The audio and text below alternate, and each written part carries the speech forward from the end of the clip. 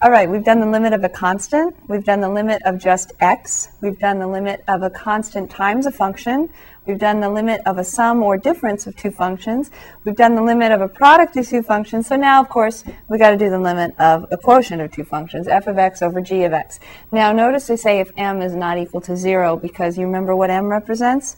The limit as x approaches a of g of x. G of x is in the denominator. That's our little localized disaster. We'd be dividing by 0. So we would have to have that this bottom function is not going to 0 as x approaches a, or we won't be able to do this. So they say if m is not 0, then the limit as x goes to a of f of x over g of x is, you can take a guess, and I bet you'd be right, the limit as x approaches a of the numerator can be found and then divided by the limit as x approaches a of the denominator, which we know has been defined to not be 0. And so when we simplify that, we have, again, m over, oops, that's not right. What did I do wrong? M is a denominator. We have L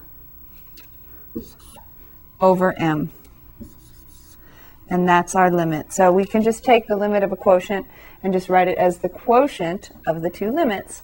And the top limit is L and the bottom limit is m, which isn't 0. So we have L over m. So now we are dealing with something like this.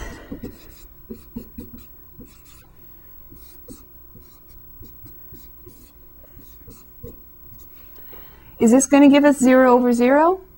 A lot of people often think that it does, and they try to factor this x squared plus 1, and they're on a test, and they're nervous, and they're thinking x squared plus 1, I know this factors, right? X squared minus 1 would factor for you, but x squared plus 1 doesn't factor. Even if you could factor the numerator, well, then actually that would change things, wouldn't it? Because I put x minus 1 on the bottom. But it doesn't matter, actually, in this case, because x is not approaching 1, it's approaching 3. So this is an example of what we just looked at. If you take the limit of the numerator, that's just 3 squared plus 1. Oh, we haven't justified this 3 squared yet, have we? We need one more theorem and then we're going to do it. So we have 3 squared plus 1 over, and then the limit as x approaches 3 of x is just 3. And the limit of a constant is just the constant back again. So that justifies the direct substitution in the denominator. So we have 3 squared plus 1 is 10 over 3 minus 1 is 2. So we get a limit of 5 because this was not equal to 0. So this is an example of the limit as x approaches a of f of x over g of x. And as I mentioned before, we've justified the limit of the denominator. We've justified how you can just add 1 here, but we haven't justified why you can square the 3. So that's our final theorem, Theorem 7.